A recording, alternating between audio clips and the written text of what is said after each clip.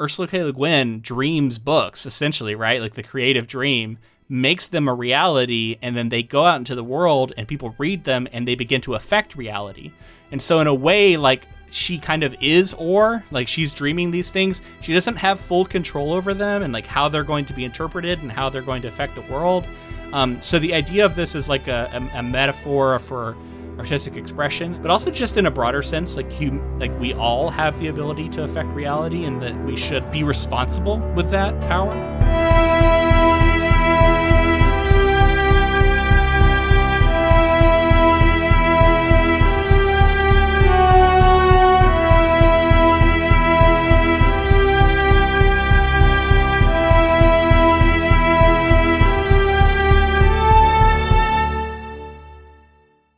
Welcome, friends, to episode 270 of the Ink to Film podcast, where we read the book and then see the movie. I'm writer Luke Elliott. And I'm filmmaker James Bailey. And this week we discuss Ursula K. Le Guin's 1971 novel, The Lathe of Heaven. Here we are, James, with one of the titans of science fiction fantasy that, honestly, it's kind of embarrassing that I didn't know a lot about going into this. And we haven't tackled yet on the podcast, so it's cool to actually get into someone like Ursula K. Le Guin, so beloved, so well respected, such a impressive and honestly vast body of work that it's a little intimidating because I haven't read a lot of it. Now I feel like I need to read all of it. I know I don't need to read all of it, but I feel like I need to read more because very interesting author, and just learning about her as a person was really eye-opening to me. Someone with deep roots in Portland, Oregon, which is where I live now.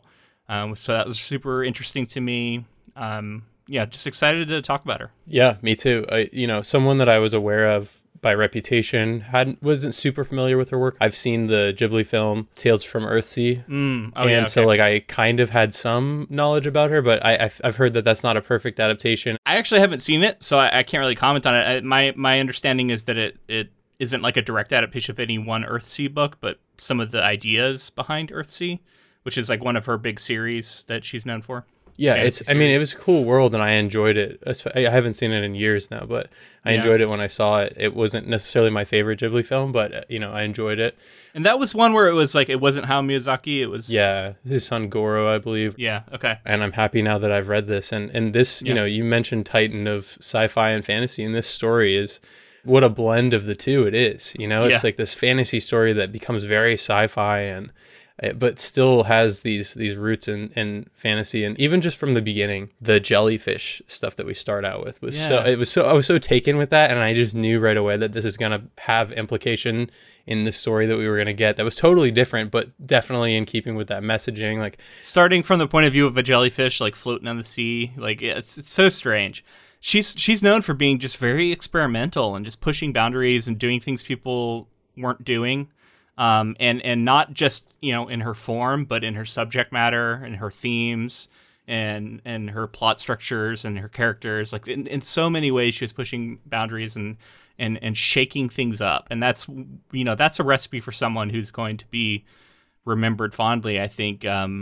But of course, it's. I actually watched this 1 hour documentary, which I'll see if I can link in the show notes for this, that really delved into her life and her work. And one of the things that they talked about was how, like, what happens to figures like her, they're so like controversial and they're pushing against, the status quo, and they become sort of these like rebellious figures who are sort of lightning rods, right? And then as they get older, what happens is they get sort of defanged and welcomed into the canon, and now all of a sudden literature like says, oh yeah, they're one of our core authors, and we always loved them. And there's kind of like almost a rewriting of history of like, yeah, this is one of the great American authors, and it's like, no, that's not how she was treated throughout most of her career.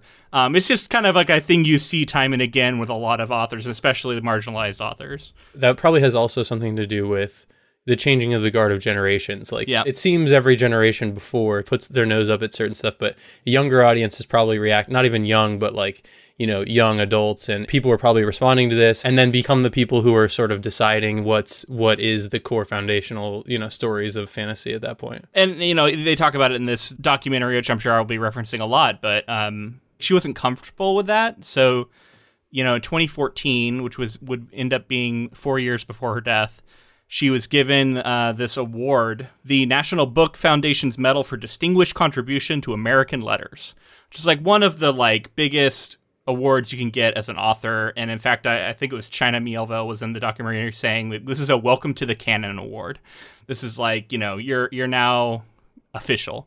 And she used that platform to give this like speech that went viral that was highly critical of Amazon and a lot of its practices at the time, and how Amazon was doing shady things to authors. And so she was like getting up there and not being the like, little old lady who's just happy to get her, award, and was instead like causing a stir. And it was a thing that went viral on the internet, and like people were like, holy shit, look at Ursula K. Le Guin out there. She was like 84. It's awesome. And giving this speech about that. Yeah, it's awesome. We've all kind of come to the realization, I think some people sooner than others, that some of these big corporations don't have our best interests at heart. And it's funny that like this story kind of draws parallels to a lot of, you mentioned rewriting history as something that you mentioned with her past, and then big corporations that are big entities that have power over others and stuff. That's maybe something that shows up in her work often. I don't know, but it definitely shows up here. Yeah, I think that's probably safe to say. Again, I'm no expert. I have read not The Left Hand of Darkness. That's one I want to read actually. I read The Tombs of Atuan, which is the second book in the Wizard of Earthsea series. Oh, cool. And I read it when I was at Seton Hill, and I get why it was assigned, and not the first book, but it was kind of a weird spot to be dropped in because Ursula K. Le Guin's writing, from the little bit I've read, it does seem like it is pretty dense. It asks a lot of you as a reader. Mm-hmm. It asks for a lot of patience. It asks for a lot of like careful attention to detail. Asks you to remember a lot, throws a lot at you. It also asks you to trust her. Like you're like, there's often times that I was like, I don't really fully get what's happening here in this story, and then eventually the payoff would come, and it would sort of connect the threads. That is true in the Tombs of Atuan. My memory of it is about this girl who like lives in these dark tombs, and she's like being controlled by a religious sect, and she has to, like, she's in the darkness, and she's kind of a religious figure in a way, and I don't remember exactly what happens in that book. It's been a little while, but it was one of those where I was like, what is even going on here? This is my first time as an introduction to this entire fantasy world, right? And this is the angle that I'm entering in. It's very strange. This book, we'll get more into it, but it also asks a lot of you. It throws a lot at you. Doesn't give you a lot to like hold on to early. It takes a little bit for me before I was able to kind of figure out like what the story was and what we were getting into here. Totally, yeah.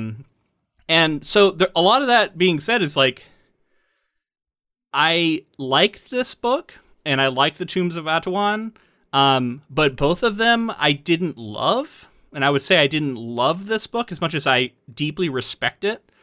It just like certain subjective things that don't like fit with like what I want in a book and like what I enjoy. And the process of reading it needs to be enjoyable for me to like really love a book. And sometimes I found the process of this to be a little difficult and a little like it kept me at arm's length and it wasn't like welcoming me in. A lot of that's by design, and I can recognize that and recognize its genius and still also admit that maybe it's not my favorite kind of thing. But I came away from this book and the last book and like feeling like I want to read more. I know The Dispossessed is supposed to be a book that is a utopian anarchist society, which sounds really cool. And she wrote it because she was like, she hadn't seen anybody do that. And so she wanted to design a society that was utopian, but built upon, I think, a nonviolent anarchist political system. That sounds cool to me. Which is like, holy shit, you know what I mean? Like, okay, I'm interested to hear that. And then, like, The Left Hand of Darkness is famous for, I'm not sure if it's all characters or just like a lot of characters who are androgynous, and it explores androgyny in a way that hadn't been done before. Characters, I think, switch between genders at different points in time to where they can be both mothers and fathers at different points in their life. And the whole idea of sexuality and gender is completely sort of broken apart and analyzed in a way that, when it came out, was super groundbreaking. Nowadays, we hear that and we're like, yeah, a lot of authors are playing with gender and stuff, but like when this came out, this was not a thing that people were doing, and it caused a big uproar, and it was one of those books that everyone was talking about. And those are the kind of books that, like, I'm looking back on and I'm like, okay, I think I'm ready for some of these, because like I kind of know like what she was trying to do with her fiction, which makes me curious about some of these more well-known works. Definitely. I feel kind of the same way. Although I came away enjoying the story, I get where you're coming from. I appreciated the story more for the commentary as a whole of like society and some of that stuff than I did of like the actual narrative and the plot. Like you said, it's kind of by design a mess. Like it's all over the place.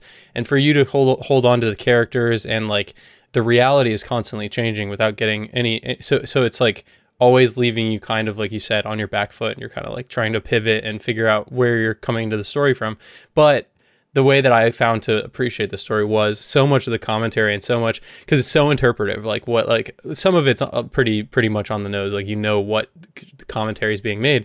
But I found like the idea of getting your dreams weaponized against you or against the world to be really interesting when thinking about artists, and the ways that like something leveraging, you know, your dreams against you, if that's like, you know, your creative dreams or your goals or whatever that is, if something is harnessing that and then sort of using you for your craft or for your, you know, whatever you provide in that way. I thought that part of the story and a lot much more that we'll get into was what I liked about the story. But yeah, strangely, my thoughts of what the story was going to be going in set me up with interesting expectations, where this, like, walking away, I expected to love it, and I like it a lot, but I don't love it. Okay. And I'm sure we'll get into some of the things that kept us from like fully getting there and being like, this is one of my favorite books I've ever read. But I did want to, like, you know, hop onto what you were talking about with, like, obviously there's a lot of metaphor going on here, and the idea of a character whose dreams, and this is just basic premise of the book, a character whose dreams have the power to literally change reality, and not change reality going forward from that moment, but change reality as it has always been, so that everyone in it doesn't perceive that the reality has been changed at all, with a couple of small exceptions. Which almost changes it into like a time travel story in some sense. If that sounds very weird to you, it is. It is. But it's great, and I like weird stuff too. So I know, like, the idea is really cool. And one of the ways in which she does that, to me, like, kind of breaks a contract with the reader that I haven't seen broken before. And that's where I'm like, I respect the experimental nature of it. And that's that, like, you walk into a room and I describe it to you, and that's the reality of the story. And that's what, you know, and that's, you know, I describe the characters and I describe what's in it. Now you can set that aside and say, okay, I've got that understood now. Let's move forward. And she'll do that. And then the next chapter, you'll come back to that room and like some stuff is just different now.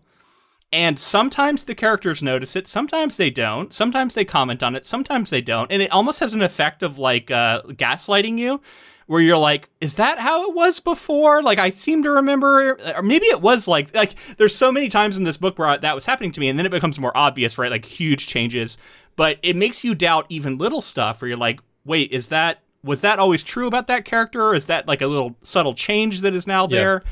And because of that, it makes it kind of a hard read, right? Like, because you don't have that like firm ground to stand on that you usually have. It's mimicking what the characters are going through for the reader too, which is very cool and experimental. But like you said, this is all definitely done on purpose. It's hard to follow at times, though. Yeah. So, okay, before we get too far into it, because we have so much to talk about in this episode, I want to talk a little bit about why we're covering this book of all her books and why we're covering it now. So my wife recently attended a book club here in Portland, Oregon, that is hosted by I think, new bookstore called Parallel Worlds. It is a little bookstore in the Alberta district that is exclusively devoted to fantasy and science fiction, maybe some horror, but like speculative genre stuff, right? So I heard that and I was like, well, that's very cool. So I went and visited it and saw it for myself. It's very small, but it's cool to walk into a store that is exclusively that, right? Yeah, totally. And that bookstore has been doing these monthly book clubs where they do like a read along and then you meet up and you discuss a book. And last month, my wife and some of her friends participated and they discussed Gideon the Ninth, which is a book I've been wanting to read and I've actually read part of, but because we haven't covered it on the podcast, I haven't finished it yet.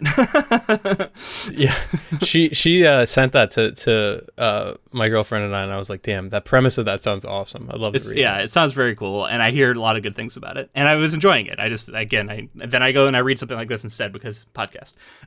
But regardless, my wife had such a good time. She was like, this is something I wish you could come do with me. And then she was like, in fact, I found out that the next book on the docket is this Ursula K. Le Guin novel, The Lathe of Heaven, that has an adaptation. I was like, oh, I didn't even know that had an adaptation. I'd heard of The Lathe of Heaven. Of course I know about Le Guin, but I hadn't heard that there was an adaptation of it. So I looked into it and I was like, oh, there is. And in fact, there's two. There's like a original like BBC one, and then there's a newer one that was made for American audiences, I think, that isn't as well respected. Well, I'm sure we'll get into a lot of that next week when we talk about the adaptation. But I was like, okay, so I guess that means it's technically possible for us to cover it on the podcast. So let me look into it a little more. And ultimately, it was like, this is a good excuse to cover an author who we've been wanting to talk about, and I've been wanting to dive into. So I was like, all right, we're going to do this book. I'm going to go to the book club, which is meeting in a couple days here. So I can report back next week when we do our movie episode and let you know how it went. I think it'll be fun. It's a little different, right? I think it's cool that a bookshop like this in Portland, Oregon is recommending this as their book of the month that they're going to do a review on, because it's so Portland centric and it's Le Guin, and that's so fun. Yeah, she's one of the most famous authors in the Pacific Northwest and in Portland for sure. Like, she's just so famous, and it is cool. And so once again, that's Parallel Worlds. And I will link their Instagram in the show notes. I believe that's the platform they're most active on. And yeah, if you're in the area or if you come by the area, I recommend them. They're a cool bookstore and they do good stuff. So check them out. But yeah, let's get into Le Guin, the author, because I have a lot of opinions about the book, but I want to spend a little bit of time talking about her and what makes her so important and interesting. Yeah, let's do it. I'm fascinated. I want to learn more. So Ursula Kroeber Le Guin was born in 1929 and would die in 2018, so only 5 years ago. I remember it well. I remember, the podcast was going when that happened. Yep. So she was an American author best known for her works of speculative fiction, including science fiction works set in her Hainish universe and the Earthsea fantasy series. She was first published in 1959, and her literary career spanned nearly 60 years, producing more than 20 novels and over 100 short stories, in addition to poetry, literary criticism, translations, and children's books.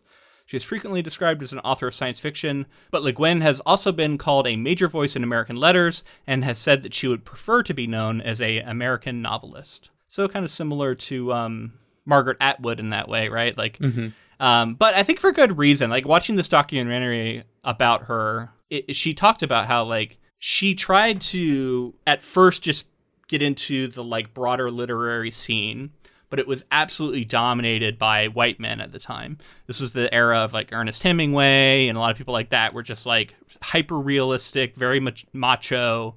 A lot of that was, like, that's what literature was.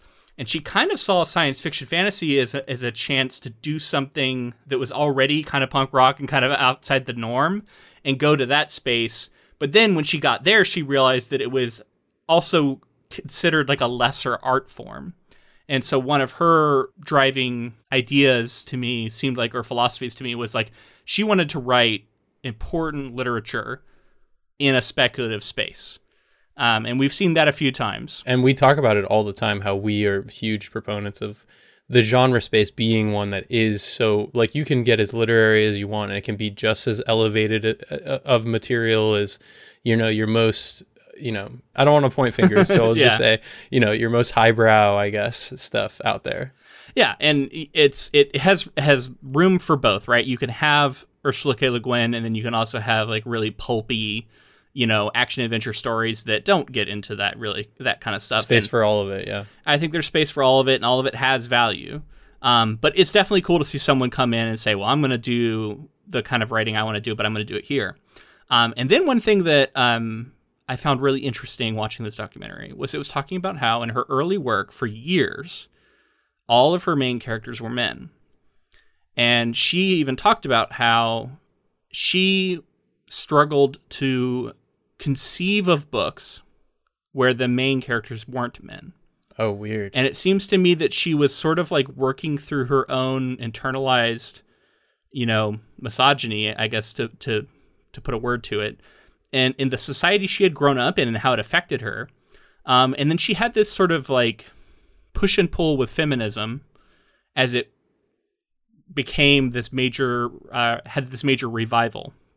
And so she at first wasn't embraced by the movement because she was a stay-at-home mom / author, and she spent a lot of time raising her children and was unabashedly proud of her role as a mother. And at the time when feminism was having its sort of revival, there was a lot of momentum towards not getting married, not having children, being independent, and rejecting your more traditional gender roles. And so she always felt like she was kind of getting excluded from that because of her role as a mother. And so at first she had sort of this, and again, she had written all these books with male protagonists, and I think a lot of feminist readers were looking at that and going, well, like, why she's writing about men? But one of the things I really respect about her and became clear in this documentary was that she was not someone who was set in her ways, at all. And she was constantly learning and growing. And she said that like she would write books about ideas, not because she had figured them out, but because she wanted to figure them out. And she wanted the book to be a step in further understanding. So she would write about gender, and she would write about, different philosophical questions. She wrote a lot of Taoism and Buddhism is in her works, anarchism, a lot of this kind of stuff. And she wasn't writing at them from a place of authority as much as it was like she wanted to learn more about them. And her way of learning about stuff was to write about it. I can see that in her social understanding and her sort of like opinions about her own role in that world. And so over time, she began to write women as her protagonists. And in fact, I think it was the fourth Earthsea book I saw was the first one that featured a woman protagonist. Now, the Tombs of Ada one, I believe, is also a woman, but I think she discounted that because that character is like basically imprisoned and has no power. And so she wanted to write a woman who had power and could sort of fill the more stereotypical coming of age empowerment that we often see male characters get. She wanted to write a woman who could do that. And she began to embrace that. And then around that time, it seems like the feminist movement really embraced her in return. And all of a sudden she became championed as a feminist figure in fantasy and science fiction. And in fact, she became the first woman to win both a Nebula and a Hugo the same year. And that was for her book, The Left Hand of Darkness, that I talked about, where it explored gender in that way. So the first book to ever win, both of those are considered largely like the two biggest awards in sci-fi and fantasy. She won them the same year, and I believe in 1972, I want to say. Maybe it was 73.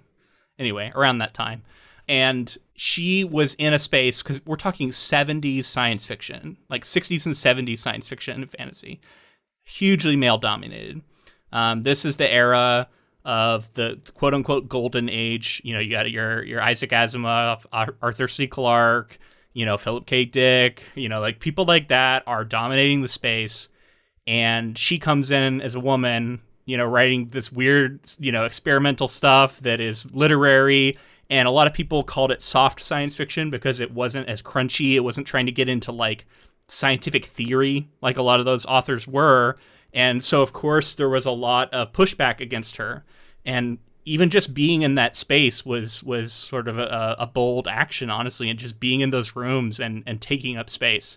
And because of that, she served as this inspiration for an entire generation of women authors who are, still working today, obviously, who grew up loving her work and being inspired by her, and her being sort of a figure who showed that it could be done.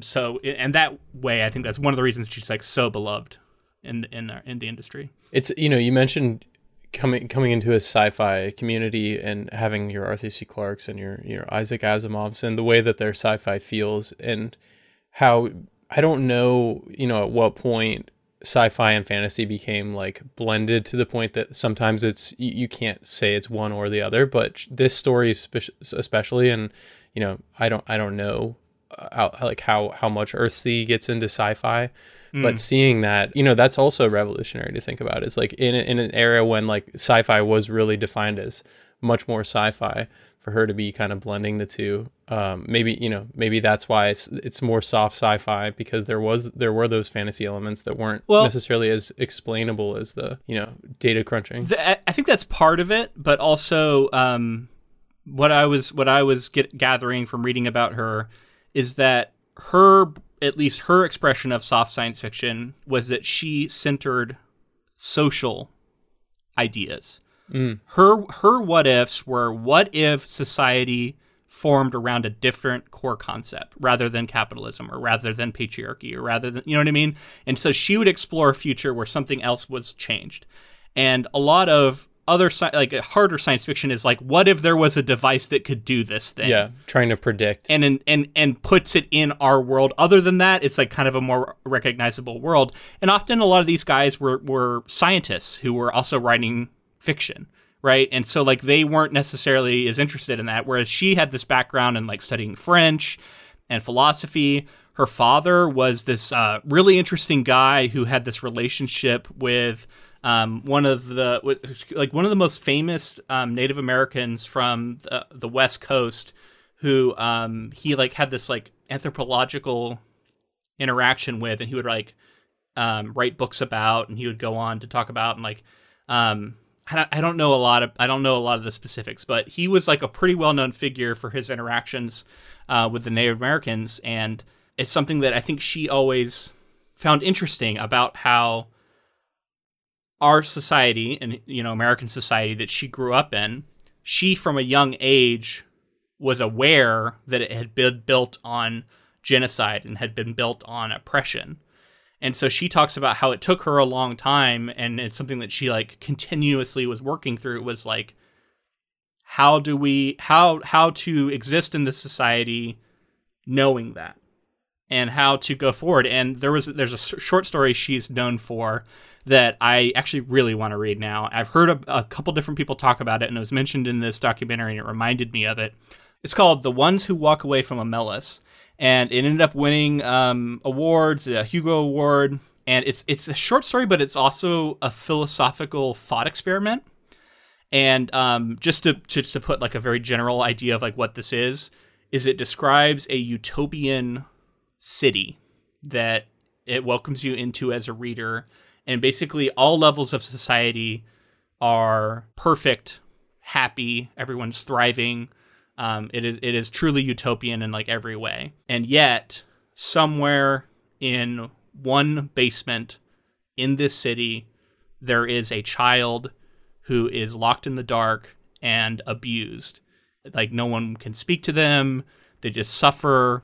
And the existence of this city is tied to that abuse and suffering. And everyone who is in this society knows it and are complicit in it happening. So it reminds me of like, would you click a red button to kill somebody, but you get $1 million kind of thing? Like they get a utopia, but one child has to suffer somewhere for it. Yeah, I guess in that way, it's that thought experiment. And so the question becomes, I guess the story is about the ones who choose to walk away from this utopian society. Oh, I see. Over this one child's suffering. And it sounds very cool. In a lot of ways, it's this analysis of the utilitarian, what is best for the most is better for all. You know what I mean? Like, and that's something we see in this book. Like the idea of eugenics is intrinsically tied to this, right? Like the suffering of a few, if it benefits the whole, is seen as worth it. And so, of course, that story explores that, right? And I think on a personal level for her, even existing in American society that had been built upon genocide and something that she was very aware of, like that's something she'd been, thinking about throughout her entire career. And I think that kind of theme comes up a lot in her work. And you can just see how like this is really heavy stuff. This is really interesting philosophical questions. And it's a lot of like she doesn't have the answers for it, but she would create worlds and situations that ask you to think about it. That wasn't something that was being done frequently at the time. And then, of course, some of the authors that we know and love today have talked about how influential she was.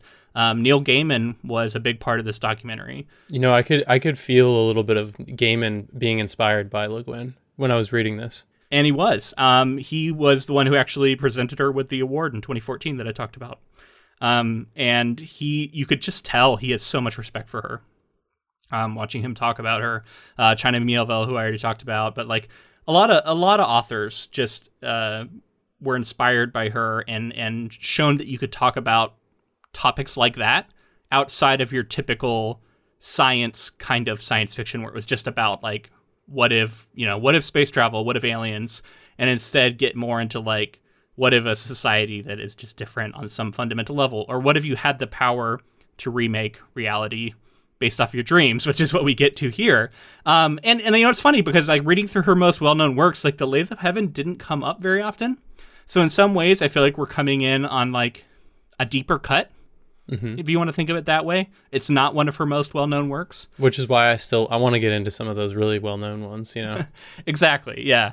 But yeah, man, there's so much interesting stuff. I mean, I have to assume there's got to be like landmarks dedicated to Le Guin in your area too, right? Like, especially with this story, you can tell the experiences she's had there have shaped a lot of how she was telling this story in particular. Totally. I mean, like this book has such a sense of place, and it's so interesting to see reality changing. From the perspective of somebody in the 70s writing about Portland and like future realities that continuously change. Well, the constant is that it's like we're basically always in Portland or in Oregon at least, but you're seeing how reality changes in the macro, but you're also seeing it in the micro and like just in the immediate surroundings, and often that's in Portland, which I've lived in Portland for I guess it's 8-9 years now.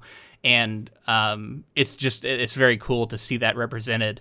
I'm at the point now where like I recognize most things she's talking about. Like they have very direct meanings to me, and I'm realizing that like if you're someone who's from New York City or like Chicago or like certain major, frequently written about cities, this is a pretty frequent occurrence for you, where you read a book and you're like, oh, yeah, I get all of that. Or watch a show or, a movie. And how unusual it was for me to have that happen, because it's like, yeah, Portland doesn't get talked about in that way usually.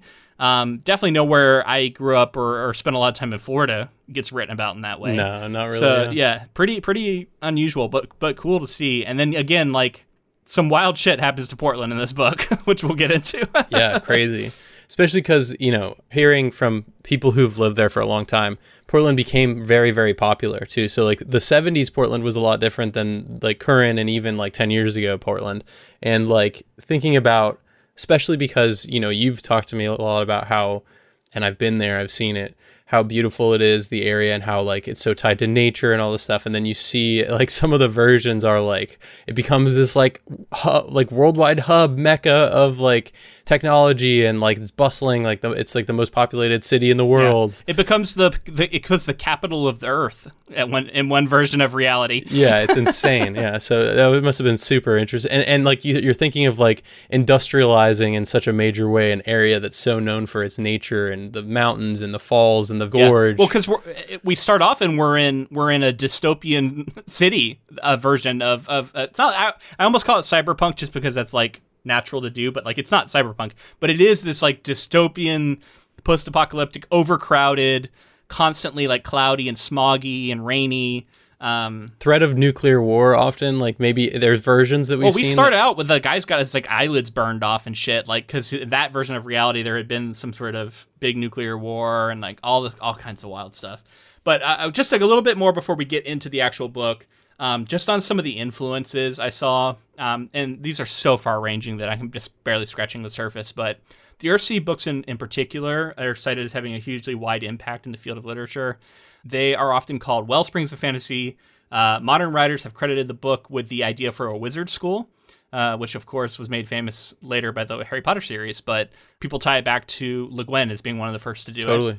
Yeah, I'm reading those books, by the way. I'm going to read through the Earthsea series once I finish some of the other stuff I'm working on right now. Well, and here's another one that'll probably get you excited. The notion of naming as its ability to exert power is a major theme in the Earthsea books, which many have suggested inspired Hayao Miyazaki's use of the idea in his 2001 film Spirited Away. I can see it. I mean, like, it's clear that Miyazaki's probably familiar with her work because his studio would go on to adapt some of it. Yeah, and I'll add that The Name of the Wind naming is a major magical, like that's the nature of magic in a lot of that series.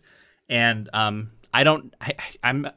think Rothfuss has addressed this. I'm not sure exactly what he said. I can't remember off the top of my head, but I mean, you just look at that, like in Earthsea, there's a master namer that like the main character has to go learn from, and like that exact thing basically happens in The Name of the Wind. So like again, like it seems like just that influence is huge. She's gotten so many famous books that have influenced different parts of the fandom and so many different writers and writing in different genres. It's just really cool to see. And then she passed away 2018. 88 years old, and this beloved figure. And again, if you want to know more about her life, again, I'm just barely scratching the surface. It's really cool and powerful to hear her talk and through her own words talk about her life and talk about what she was trying to do and her relationship with feminism and like stuff like that. It's just so interesting to hear her talk about. I'll link that. I found it on YouTube. I don't know if it's legal. It probably isn't. So I'm hesitant to link it, but at the very least, I'll put the name of it down. And you can find a way to watch it, and maybe YouTube, maybe not. Yeah, I don't want to endorse it. You know what I mean? Because I'm not sure if that's legal. I just saw it on there and clicked it, and I was like, oh, is this the whole thing? And I kind of ended up watching it before really thinking about like, well, maybe this was a pirated version that shouldn't be on YouTube, and I don't know. It's kind of interesting how that stuff works. Yeah, it's like we don't need to go into all the copyright stuff, but basically, like if the people are out there looking for it, they get flagged. But then there are some smaller things like this that probably do have copyright. They shouldn't just be out there, but they haven't caught it. So I don't know. Or it could be that they're like, yeah, put it out on YouTube. We'll get it out as much as we can. Do you think you would have found it if it were not on YouTube? I had heard of it. So I realized after I clicked on it because I just thought it was a video about her. And then I realized, I'm like, oh, I think this is the documentary I heard about. And I remember it came out around the time she passed away. And I was like, oh, this is that documentary. And I ended up watching it. And then like I looked down at like the channel that posted it. And that's where I got a little skeptical because I'm like, I think this is just some random ass channel that, that shouldn't be officially posting. It was like Fantasy Boy 159. Yeah. So anyway, it's out there and it's worth watching. How you watch it will be up to you. But I think it's time to move into the book. I know I have a lot of thoughts and feelings about that.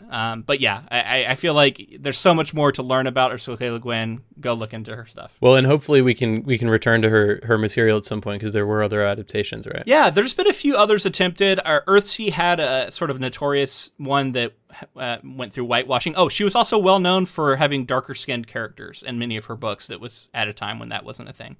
And that was one of the things a lot of people, I think, didn't like about the Earthsea adaptation, if I remember correctly, is that we like whitewashed the main character. So, that's something we could potentially look at. We're not necessarily against covering bad adaptations. It gives us something to talk about. We just kind of prefer to cover good stuff because we like good stuff. And I just don't know how many other like serious adaptations have been made of her work, but I think there are a few others out there. But let's get into the Lathe of Heaven. I'm going to launch right into some plot summary. That way we can establish sort of the ground rules, the setting, what's going on in the story. We'll start delving into spoilers. We've already touched a little bit on like what it's about, but like we'll try and kind of keep them related to the section of the book at hand. So if it ends up sounding like a book that you're like, oh, I do think I want to read this, at any point, feel free to stop, go read it, and you can always come back. Yeah, but you have to come back. Yes, you have to. That's the rules. It's a contract. All right. It's 2002, in Portland, Oregon. I didn't realize it was 2002, but I saw that boldly stated in a couple of the summaries I found. So it must have said that at some point, and I missed it. It did, yeah. Okay. So 2002, the distant future. Yeah. Imagine if you can. This book was written in 1971, so she was imagining 31 years in the future. And because of that, like, some things kind of line up and some things are way off, but that's how it is. I was surprised about some of the socioeconomic and political situations that were pretty, I was like, wow, pretty spot on. Some of them were pretty spot on. So the planet suffers from overpopulation, food scarcity, global war, and the devastating effects of climate change. Does any of that sound familiar? A man named George Orr has the ability to have effective dreams that change reality. Disturbed by the experience, he abuses drugs to stop himself from dreaming. When Orr is caught stealing pharmacy cards to get more drugs, he attends therapy sessions with Dr. William Haber, an ambitious psychiatrist and sleep researcher, to avoid jail time. Though Haber initially thinks Orr is crazy, he changes his mind after witnessing Orr have an effective dream during a hypnotic sleep study.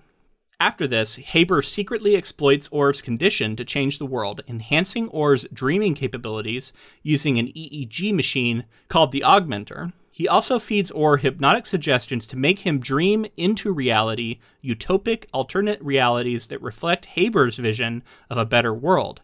However, the utopic changes Orr's dreams create are always accomplished through dystopic means. For instance, when Haber gives Orr the hypnosuggestion to dream of world peace, Orr creates a world where formerly warring nations band together to defeat alien invaders' attack on the moon. Meanwhile, each effective dream improves Haber's status until he's in charge of the entire world. Okay, so let's stop there. There's a lot that happens early on here.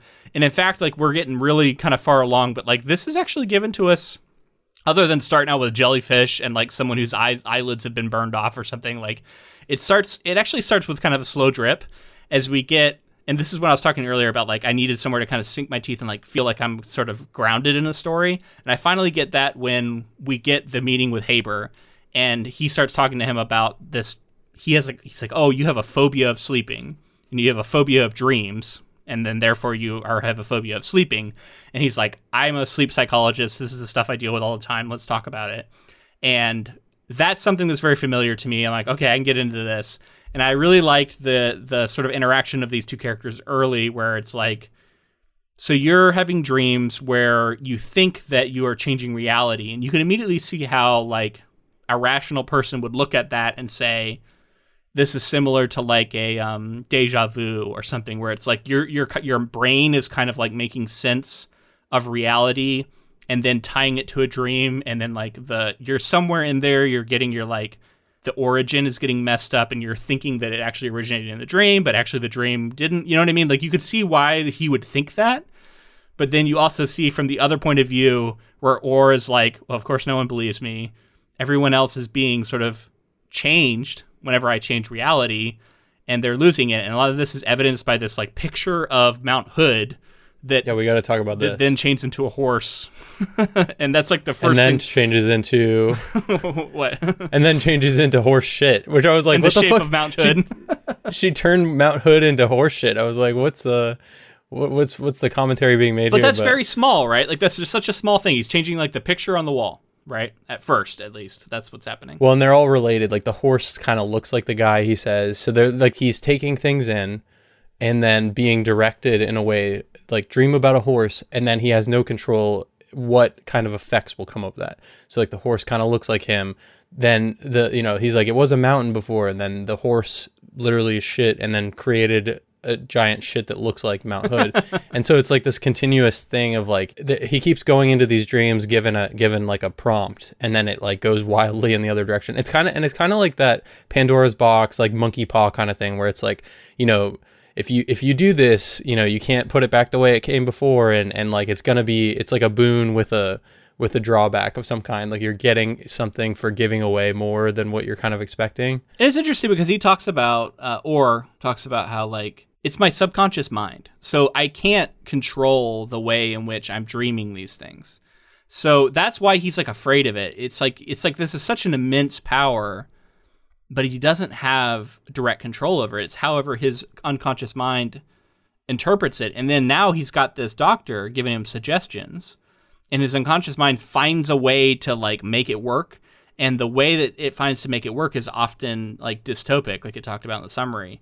And you know, that's where things start going off the rails. But I did find their interactions to be really interesting in the sense that like the doctor kept trying to claim that this wasn't happening, even as the doctor was realizing that it was happening. We don't know as the readers for a long time that he does know that it's happening and is manipulating it, obviously, right? Like he doesn't want George to know or Orr to know. He like doesn't want Orr to know, or he doesn't want Orr to realize that he believes him. And so he keeps that secret from him for a long time. And then also like, I don't think he is willing to admit to himself because it's such a insane thing to have happen. Yeah, that's definitely true. Up until the point where the lawyer gets involved. What's her name? It's Heather. Yeah, that's when he finally is like kind of admitting to, at least to himself. Yeah, he's been maneuvering things to his own advantage in ways, but without kind of, like you said, acknowledging it. Yeah. He's kind of just been like, oh, I'm getting lucky. We're about to get to the lawyer. But real quick, I like some early character work that's being done here. There's a lot of like trying to define Orr as a character, and how he is this, like, at first he seems kind of passive and impressionable, and he just kind of goes along with things, and he seems kind of weak, to put it bluntly. And Haber, by comparison, is judgmental. He's like he's like an elite who he thinks he's better than everybody. But he's kind of skeevy at first. He's kind of like like a salesman. Yeah, or something. But he's also he's like, I'm helping you and I know better than you. And he kind of enjoys, there's like a couple of moments that definitely put me off him where it's like, he kind of enjoys the dominant power he has in these situations. And he also has this like derision towards Orr early on where he like really doesn't like him. And he's like, oh, this guy's so pathetic. And like, he's like really dismissive of him, but then he ends up manipulating him. And it kind of sets up this really, like, I think the reason she does that from the author's point of view is she wants to establish how Haber's able to compartmentalize what he's doing to Orr and how he's able to control him. And also why he can be so dismissive of him. Well, because in his mind, it's all for the greater good. Right. Yeah, the idea of the greater good keeps coming back around. And he even decides, and we're about to get into it, he decides that he's going to change the world to address the overpopulation issue. That Orr is talking about how difficult it is, how he can't fit on these like subways, and he has this tiny apartment, and the world's so overcrowded. And he basically suggests a way for him to do that the way it ends up coming out is Orr invents a plague. It's like a plague of cancer is the way it's described. It was like in some sort of carcinogenic plague that wiped out, I didn't get an exact percentage, but 6 billion. 6 billion people. And reality just changes to where that's now what has always been, or like that's now the state. And all of a sudden, like looking out the window, they see Portland change. And it goes from this super crowded, dense, tons of towers city to like a more open, it's like, oh, look how much more open it is. Like environment's coming back. It's a nicer place. But Orr is like, what about the 6 million people I just killed? And like he is more torn up about that than Haber ever seems to be. Haber seems very dismissive of that. He's just like, let's make the world better, and if we lose a bunch of people, then that's what we got to do. It's all, it all is worth it if you're making a better world. That was where I was like, oh, okay, so he's like our villain. Like I thought maybe he was kind of unintentionally doing some of the stuff and didn't understand the power of it, but then it's like, oh, he like doesn't fucking care about 6 billion people dying. But I do want to talk about too, before we move on from this got me thinking a lot about like lucid dreaming and the nature of dreams, and how interesting of a topic it is, because it's still such you can't define sort of what dreams are or how they work, or at least as far as I know, you can't, and like what the purpose is and why sometimes you'll dream and other times you won't, or you won't remember it. It's an area of study they're still actively working on for sure. And my understanding is there is some technology that has recently come out where they're able to analyze brain waves. Like if someone had a dream about a fire truck, they are able to analyze the moment in their dream where they had that, and they're able to use the data from the brain to form an image, and that image resembles a fire truck. So they found ways to start to do that, where they're actually starting to be able to translate people's brainwaves to actual images and shit. Well, I mean, I don't know how you knew that I always dream about fire trucks for one, but also it's just always a fire truck there. It's always my fire truck dream. But also, I've never done it, never tried, honestly, but I've heard a lot of people talk about like lucid dreaming and the attempt to kind of get yourself and your mind in a state to where you can control your dreams more. And I think that's fascinating, and it almost sounds fake to me. Yeah. But I don't know. It sounds like it might be a real thing. There's a lot of pseudoscience you'll encounter out there about it. But it is a cool area, right? And it's so rife for science fiction. There's been so many good stories about the dreams and the science behind them and how they do kind of blend reality and blend with like our understanding of it. I mean, I was thinking about Sandman, honestly, while reading this book a little bit. And like a whole different take on dreams, right? And what dreams are. I definitely like I mentioned before, Neil Gaiman came to mind when I was reading this, and it's not a particularly specific like it doesn't necessarily match his style perfectly, but it just something about it brought that to mind. One thing I did read, I didn't mention earlier, is that this period of her writing is said to have been heavily influenced by Philip K. Dick. Apparently, she really liked Philip K. Dick and his writing. And a lot of her works from this period, people see a lot of similarities between her and Dick, which I think is funny because we've talked a lot about Dick and how like I'm also not like the hugest fan of his writing style. I do think it's pretty different than hers. But didn't he have in like Do Androids Dream of Electric Sheep? Didn't he? There's like a dream machine. Yeah, and he is also that like more soft science guy. Like he's still in that space, but like. A lot of his books weren't about the science as much as they were about like a wild concept, and it wasn't super important to him whether or not it like could happen, as much as it was like, what if it could? Let's talk about it, you know? Sure, yeah. So I could see that, and it's cool that she like apparently really liked his writing. One more thing that I had in my notes too was I just have like with question marks and exclamation points all over the place. Aliens! I know, right? Out of fucking nowhere. I was so surprised. Aliens on the moon! Aliens on the moon! I couldn't believe that we went to that point. And then just the places that she takes that. It had been so like buttoned down before that, right? Like I mean, there was plagues and bombs and wars and shit, but it was still very like standard stuff that like theoretically could happen. It was very like terrestrial, and then all of a sudden you introduce aliens and things start getting real weird. Yeah, and then the way that she incorporates them into the society eventually too, just like it's so cool and original and unique. So all right, getting ahead of ourselves a little bit there. So Orr consults with a lawyer named Heather Lalache to end his sessions with Haber, but Haber's elevated social status prevents Heather from interfering with Orr's treatment. Heather initially doubts Orr's ability to change the world, but she changes her mind after observing Orr dream effectively during one of his sessions with Haber. Orr's dream enables her to remember multiple realities. Orr falls in love with Heather and informs her that the real world was destroyed during nuclear war in April of 1998, and their present world is just an alternate reality he dreamed in the aftermath. In the final attempt to restore normalcy, Heather hypnotizes Orr to dream that aliens are no longer on the moon, but the plan backfires when Orr's dream moves the alien invasion from the moon to Earth. A violent battle ensues, and a bomb strikes Mount Hood, causing the previously dormant volcano to awaken and erupt. After this, Orr dreams that the aliens are non-violent, and they assimilate into Portland's human population. The aliens are courteous citizens, though nobody can actually see them, since they're always encased in big, clunky, turtle-like suits that allow them to breathe the Earth's air.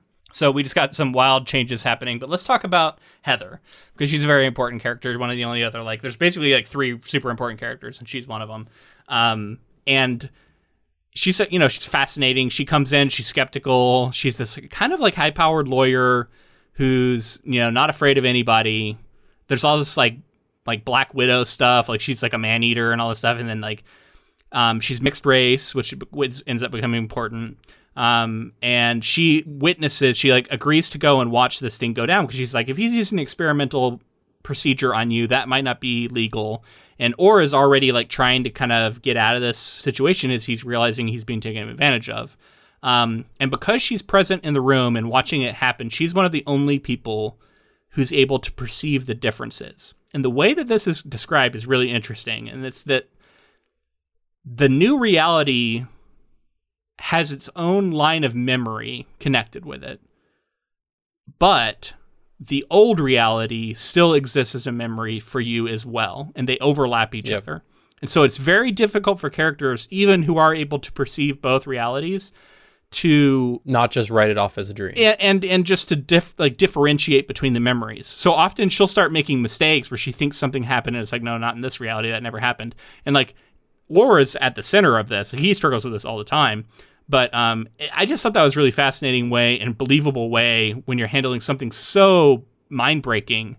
But it felt like, yeah, this is probably how it would go if something like this could somehow happen. Yeah.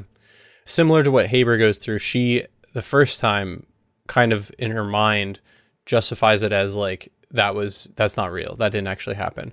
And then like in coming back around and seeing Or later on multiple times, she's like, oh shit, like that, my husband did die. And, there's other things that kind of connect her back to the old memories, even though the, reality is completely changed. Yeah. And then this romance is interesting too, because it ends up becoming kind of one of the core pieces of plot development. It shows Or and Heather and their relationship that becomes kind of a centerpiece for the story going forward. I wasn't expecting it. It was kind of came out of nowhere for me, but I ended up liking it okay. I think it was interesting. Yeah, I liked it okay as well. I think that you telling me a lot about Le Guin and where she was at is definitely recontextualizing some things. So where I'm thinking about the dynamic of having Heather introduce and then as this powerful character and then stripping away her agency as time goes on in the story. And that's what makes her, I think, such an important character, because her role in society is changed, and then also even her existence, as we'll get to in this next section, and specifically too with her being mixed race and the way that that's handled and talked about. Eventually, everybody becomes gray, I guess. Yeah. All right, let's get into the next section here. We'll finish it out, but then I do want to spend some time talking about like why write this story and what she's getting at, and I think we're starting to touch on some of it. But let's talk about this gray situation. So. The normalcy doesn't last for long, however, and Haber resumes his treatment of Or. When Haber coerces Or to eliminate racism, Or creates a world that eliminates race itself, which makes everyone's skin turn an identical shade of gray. In this new reality, Heather, who is biracial, ceases to exist. Or later dreams of an alternate reality in which a gray, milder version of Heather is his wife. Speaking with an alien helps Or understand his condition and empowers him to confront Haber. During their final session, Haber, quote, cures Or by making him dream that he can no longer dream effectively. Haber's research with Or enables him to use the augmenter to have his own effective dreams. Haber's first effective dream turns into a nightmare that causes the world to melt into a state of incoherent chaos. Or detaches Haber from the augmenter and saves the world, though elements of different realities now commingle in a single dimension. Months later, Portland has mostly returned to normal. Haber's knowledge of unreality puts him in a catastrophic state, and he's institutionalized, or has a job designing kitchen appliances for an alien named Asfa. A restored Heather enters Asfa's shop one day, though she only has a vague memory of Or invites Heather to a nearby cafe, optimistic about the possibility of winning back her love. Okay, so there's the summary's taken some leaps here and some interpretations, but I like most of them. I think it's there. But yeah, so he's like, yeah, we're gonna eliminate racism, and the way that's imagined is a world where everybody's gray.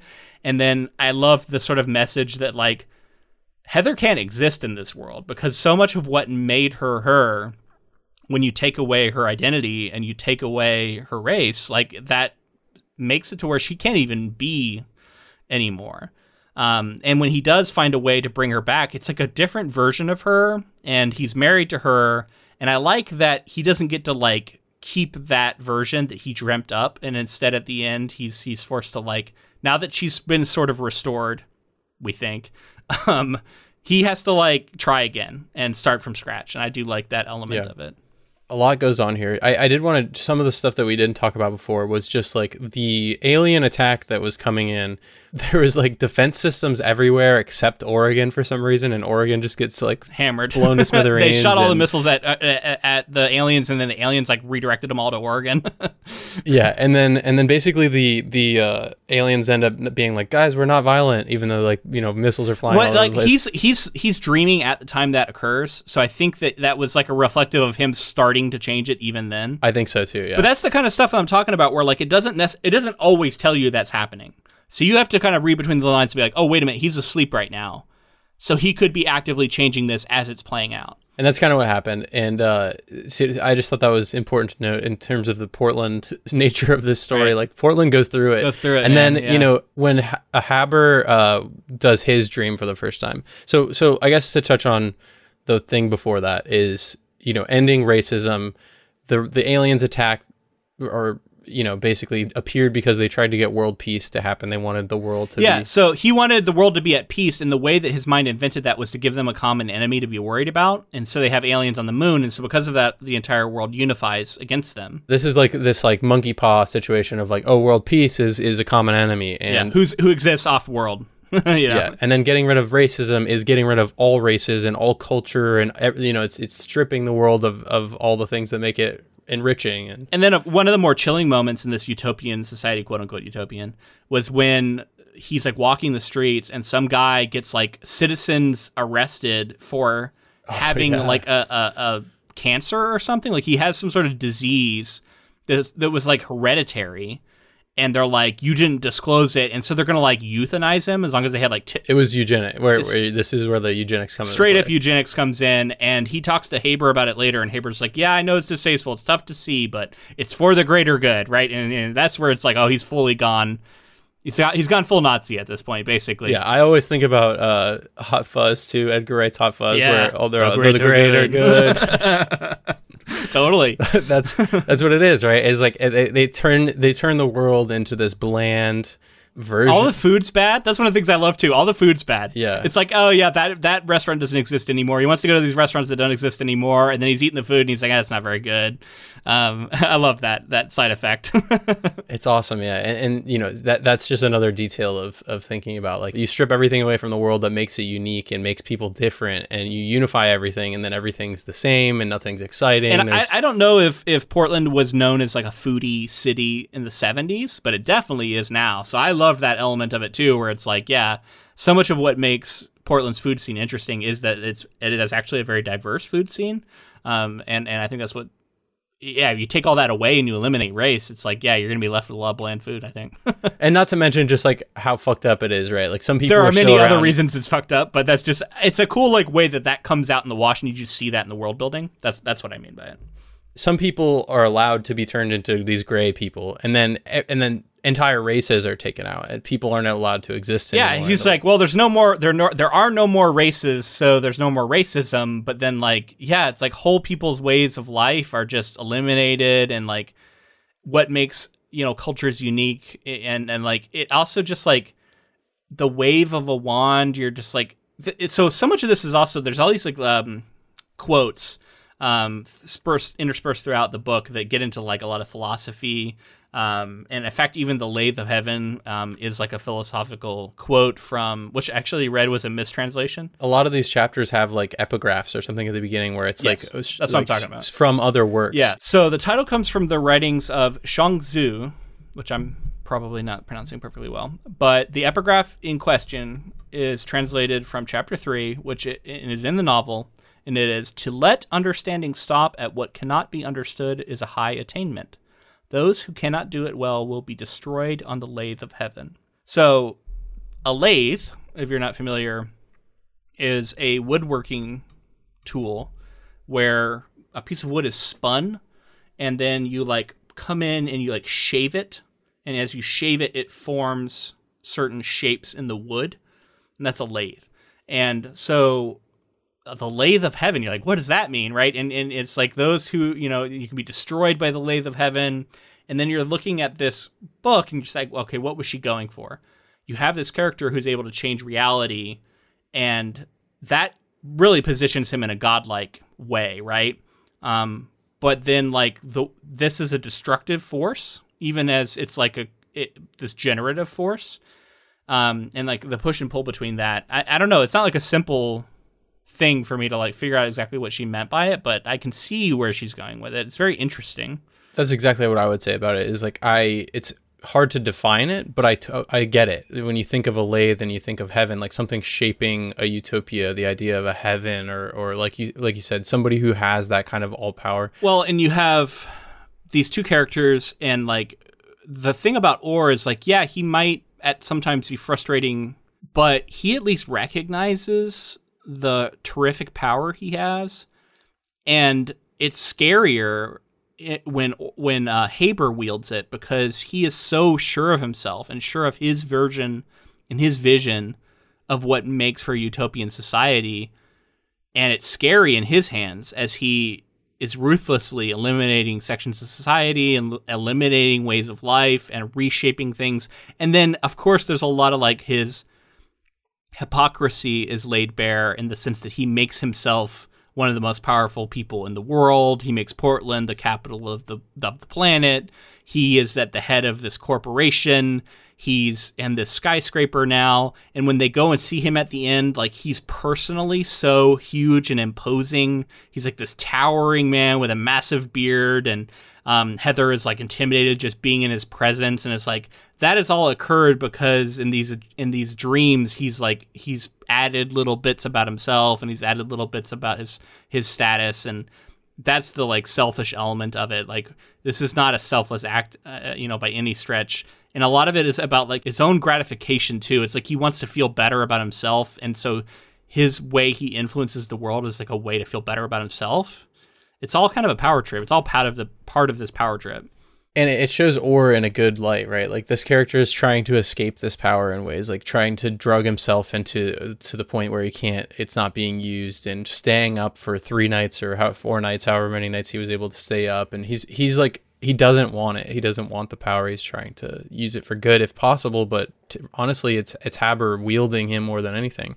Another thing I want to talk about is the way that this book gets so abstract. Yeah. Like, I love that about this. When Haber's wielding it and things are melting and it turns into like it's really weird, man. He like hops in a portal at one point, like a whirlpool or something. Like, it's like a black hole almost. It's like destroying things behind him. It's like portals him somewhere else. Or it's so weird. Like when he looks out at the skyline and it starts melting, I'm like, what is happening? It's like, oh, he's dreaming right now. He's having a nightmare. It's very cool. We were getting this representation of like being able to wield dreams and stuff, but the thing about dreams is like they're so random and like uncontrollable and weird shit. And I guess that's what Haber comes up against, is when he's actually the one doing the dreaming.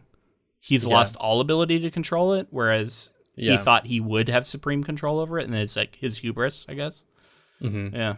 So that's definitely some of my favorite parts, is when everything's melting down and the world's getting so weird, and I just love. And then somehow it all comes together and reforms in some cobbled together version of Portland that will continue on. The aliens are so like dreamlike and strange, and any alien who offers me a Beatles record is on my good side, you know. So they talk from their elbows, and they look like turtles, and I love the way Orr sort of recognizes, he's like, all of these aliens seem to really like me. Well, of course they like me. I basically made them.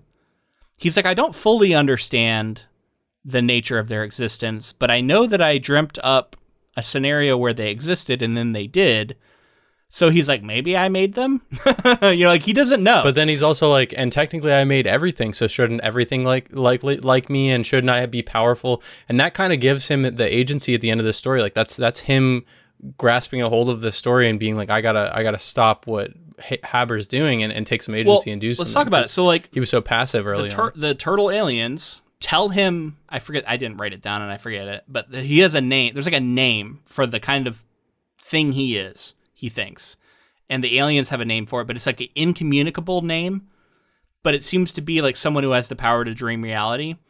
And it's the thing he created, potentially, is now providing the answer to him and giving him context for what he is. And it's almost like I don't know, it's like he's a god who just doesn't understand how to be a god or something. It's very strange as you try and like get at like what the story really is. But like, I love that it's that self-understanding that he makes for himself that leads him to imagine a reality where he no longer has that power, and to like let go of chasing perfection. There's like so many little lessons, right? Like he lets go of trying to make a perfect world. There's even one point where she's like, "This is the world you dreamt up for there's all these problems," and he's like, it's better than it's been in the past. We're gonna have to live with it. Yeah, I mean, and that's the crazy thing is like once this starts to get out of hand, it's like you can't put it back together the way it was. So it's like breaking the world in multiple ways, and like every time you try to fix something else breaks. I mean, and like the ultimate messages here, right, are about like learning to accept your reality, also recognizing your power to influence your reality, your power to manipulate and to form reality. Like we all have that in a fashion. Dreams as a form of artistic expression, like metaphorically, right? Like Ursula K. Le Guin dreams books, essentially, right? Like the creative dream makes them a reality, and then they go out into the world and people read them and they begin to affect reality. And so in a way, like she kind of is, or like she's dreaming these things. She doesn't have full control over them and like how they're going to be interpreted and how they're going to affect the world.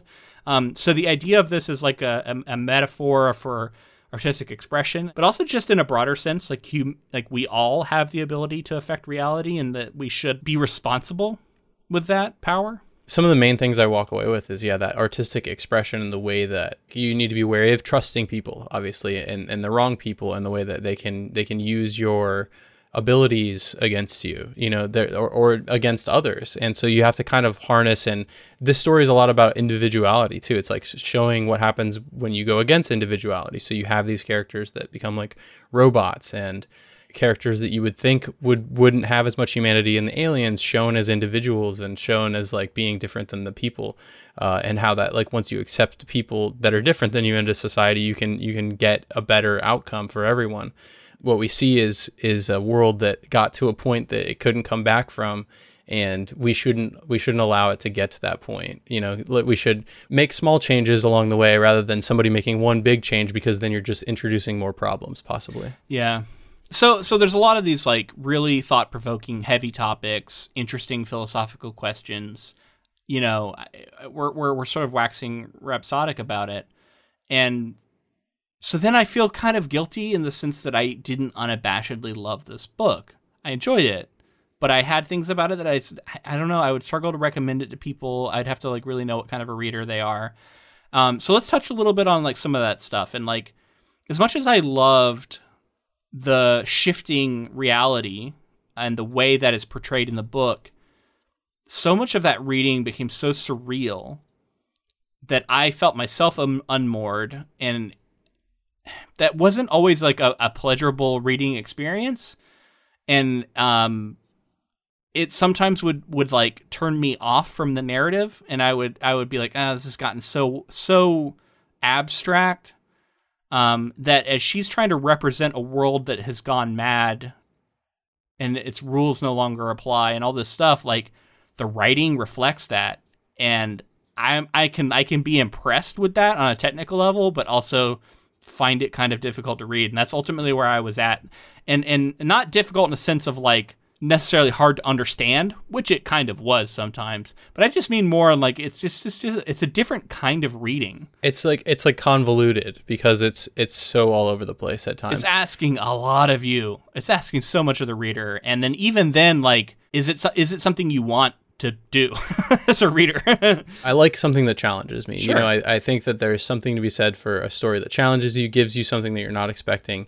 And this definitely does that. I think there's no debate that we both like this book. I think you can like it for the sum of its parts rather than just specific elements of it, and that's kind of what I like about this book. And I would recommend it to people, like you said, with caveats. Yeah. For one, it's not a huge investment of your time. It's not a very, very long book. It's rather short, honestly. But it kind of felt longer than it was. Like it had the opposite effect. Like some long books feel short, but this is one of those short books that felt kind of long. Yeah, and it's just the nature of it. And I think experimentation is cool, and I walk away liking it for the sum of its parts rather than like the narrative necessarily. The story didn't draw me in all that much. It was more so like the commentaries being made, and especially the time period that it was being made. So yeah, I totally get where you're coming from though. Like it wasn't the most enjoyable. It's not going to jump up my list of favorite things I've read. A lot of that's subjective, and like just what you enjoy, what kind of books you like to read. It's not very approachable is another thing I would say, right? Like it seems on the surface like it would be. It's not a fun escape, and a lot of books are, kind of a nice escape. Even if they deal with tough topics, they can be escapes, and like this doesn't really do that for me. And so in that way, it's more challenging than it is like a piece of entertainment, and I think, important in that way. Yeah. Very strange book. One funny effect I noticed is that the last few nights I've been having some really weird dreams. Oh, yeah. I kind of had a couple of weird dreams too recently, but I didn't even draw the connection to this. So. I did. I woke up this morning and I was like thinking about my dreams, and I'm like, what if like some of this shit started to be real? Like I kind of had like a moment of like, this would be pretty wild. I woke up this morning and I was like, what if fire truck, man? What if fire truck? And then the other thing I keep coming back to is I'm like, how do you make a movie out of this? Oh yeah, I thought about that a lot throughout. I was like, this movie, there's no way movie. So you're the filmmaker, man, right? So what are your thoughts if like someone were to say, hey, we're gonna give you a chance to make a movie, here's the material. How do you even start to approach this thing? And plus, they had a really limited budget. Sure, yeah. I don't know that I would. I don't know that this is one that I would undertake. And it's not because I didn't enjoy it. It's because it just seems like sometimes people find those things that are unadaptable, like reportedly unadaptable, things like Dune for a long time. Sometimes those make for the best adaptations. And they make for great adaptations. But in this case, like I see so much going on in this. It's so surreal and it's so experimental and playing with expectations of readers that you're going to get a weird product. And I just don't think that this film is going to be able to live up to what this is, but I'm interested to see what they did. A lot of it has to be explained to you what's going on along the course of the story. So are we getting like a lot of exposition, or are we getting voiceover narration? I definitely think we're getting voiceover. I'll be shocked, but maybe I'm wrong. I think this movie is going to be a lot more understandable and digestible than this book was. It's going to be like it's going to like welcome you in and explain things to you simply.